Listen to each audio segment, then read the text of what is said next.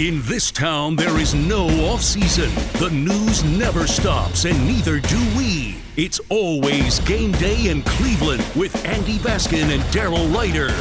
It's always game day in Cleveland. He's Daryl Ryder. I'm Andy Baskin. So, we've talked a lot about where the Browns' future could be, not with players or staff or offense or defense, but actually a home for the Browns. And we've talked about the structural integrity of their current home and where they're going to go and if they've got to move or what's going to happen. Daryl, maybe a little bit of news as far as what the future could be for the Browns and what they call home. Correct, my friend? Well, more so some city bureaucratic housekeeping. I think it was in 2020 or 2021, the spring of when the Haslams unveiled their vision for the lakefront and development around First Energy Stadium and the bridge and connecting it to downtown Cleveland and all that. And, they were able to get some money together to do feasibility studies and engineering studies and stuff like that. Well, Cleveland City Council is close to approving the hiring or the ability to hire consultants to develop what is called a master plan for the lakefront, and which includes the Browns, but it's not exclusive to the Browns. It's North Coast Harbor, Voinovich Park. That's where the Rock Hall, the Science Center is. Burke, First Energy Stadium. No, Burke Lakefront Airport. Please stop bringing that up. It's not going anywhere. Well, I saw a story on TV a couple weeks ago. They were kicking around some ideas. Yeah, it's going to take way too long. The Browns need to have shovels in the ground with whatever they're going to do within the next 3 years. So that's 36 months from now. They got to know. I mean, the Guardians had to push back their renovation. They had to push that back a year. I think the couple of things, a little insight into that. I know this is a Browns podcast, but just to give you an idea. Cleveland Sports Browns podcast. But to give you a little context here, like one of the things the Guardians were kicking around because the clubhouses are getting redone. That's part of the project. But one of the scenarios they were kicking around was moving their clubhouse to the first base side and having the visitors be on the third base side. There's more room if they bust down the wall there. Right. And they could get more expansive. But the problem is, the team executive offices are on the third base side. So there's easier access there. And the batting cages are connected to the third base side. So there's just a lot of stuff. And so instead of rushing the project, because that construction on that was supposed to begin a couple of months ago, as soon as the final out was recorded for the baseball season. So they went ahead, they've pushed it back. They're still drawing up blueprints and all that kind of stuff for Progressive Field. And they're going to start bidding the phases of the project out in the spring. And then actual construction on the ballpark will commence once next season is over. But so that's just a little example there of that. Wait, can you just give me a tiny bit more insight into what the clubhouse is? I know this is Browns, but what will the clubhouses look like? How much? We don't know yet. Oh, we don't know. Okay. Because there's. I was going to say you could blow out the media area too on the other side, on the third base side.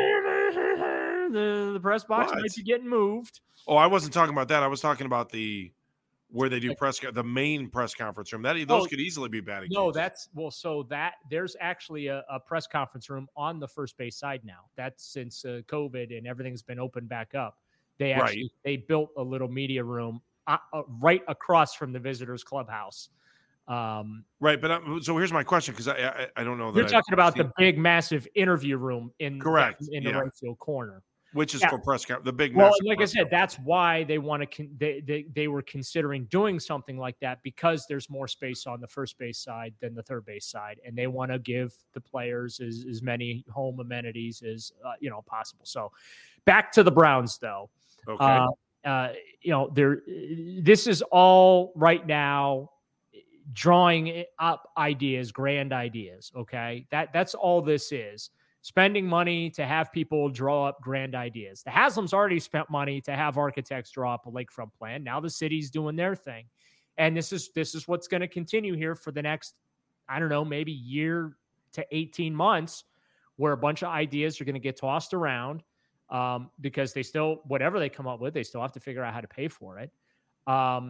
Whatever the city comes up with is going to impact the Browns' decision-making process. So there's a sense of urgency from the Browns side of things to want the city to, hey, let's get the ball moving here. Are you going to get off the pot here, right? Right. So, again, the lease is up at the end of I think it's the 2028 season. Once that season's over, the lease will be up. That's not a lot of time. You're talking 7 years to get all this background work done and the planning and things like that. And then to actually get funding put together and how they're going to pay for everything. And then obviously the actual construction phase. So this is all about grand ideas right now, but it looks like the city of Cleveland's going to move forward to hire some people to draw up some pretty pictures of what the lakefront can look like.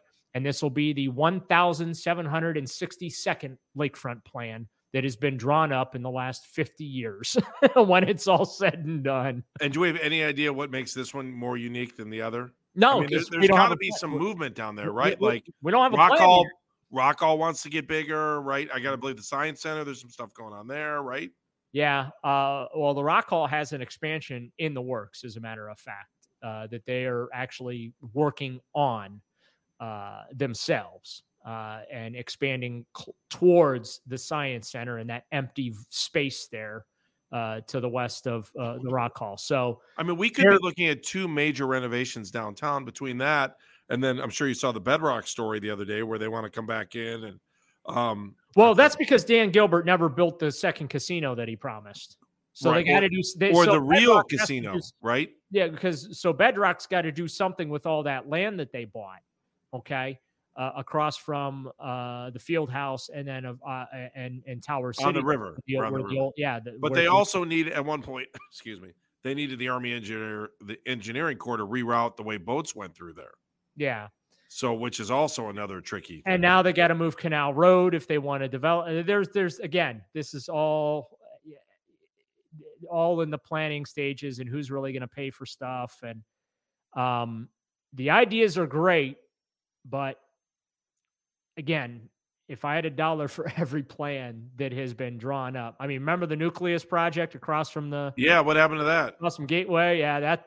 Still a parking lot 5 years later. Still says Nucleus on it. Well, I don't know. I'm sure you don't remember this, but like in the mid 80s, before the Syntax passed, there was a huge sign on the old Central Market, which is where the ballpark is now, that said home of Cleveland's Dome Stadium. That was, I mean, I remember that thing it was yesterday. And the reason why Progressive Field is so well designed is because they went through so many different blueprints. When they built that finally got to the final product of the ballpark, they had been working on that damn thing for 20 years. And that's why that ballpark came out as beautiful as it did. But yeah, it's going to be interesting to see what the city and these consultants come up with as far as lakefront planning, how that marries with the Haslam's vision for the area. What happens to the stadium as well. My understanding is that all the principal parties involved want to stay on the lakefront. That's the last that I had heard. I still maintain that we are better off building somewhere else an indoor facility. Retractable. And selling that lakefront property to pay for it. I feel like that putting just either building a new stadium on the same spot again or renovating I just think you're just flushing money down the drain because you're not accomplishing what you want to accomplish. And that is have a building that can be used year around.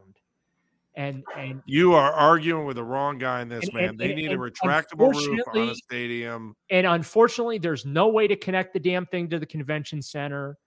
And this current stadium is a direct byproduct of a lack of planning because unlike the Gateway complex, when the Browns left for Baltimore in the mid-90s there, and all the politicians, whatted down their legs after that happened and tried to save their faces. They wanted to get a team back as quickly as possible. And so what happened? You got a cookie cutter piece of crap stadium that was obsolete the day it opened its doors. And, that's kind of why you're in the position you're in. Instead of taking the requisite time, taking an extra 2 years to plan and connect the thing to the convention center, and maybe it's just the one thing that has always frustrated me about Northeast Ohio is we always seem to have grand ideas, but very little progressive thinking and execution of ideas. And I think that there's a real opportunity on that lakefront to be progressive in the thinking and execute a progressive game plan there as well. So it'll be fun in the next, I don't know, however long it's going to take for them to figure out what the hell they want to do. To see all the pretty pictures they're able to draw, and we can be fun. We can fantasize about all the stuff that's never getting built. Won't it be great? Yeah. All right, Daryl, you're the man. We'll talk again on Thursday morning. Thanks for listening to It's Always Game Day in Cleveland, brought to you by our good friends at Smiley One and produced by our super friend, Meredith Kane, who does an amazing job. Daryl, thank you very much. Again, we're back on Thursday morning. It's always Game Day in Cleveland. If you like what you're listening to, subscribe to the podcast.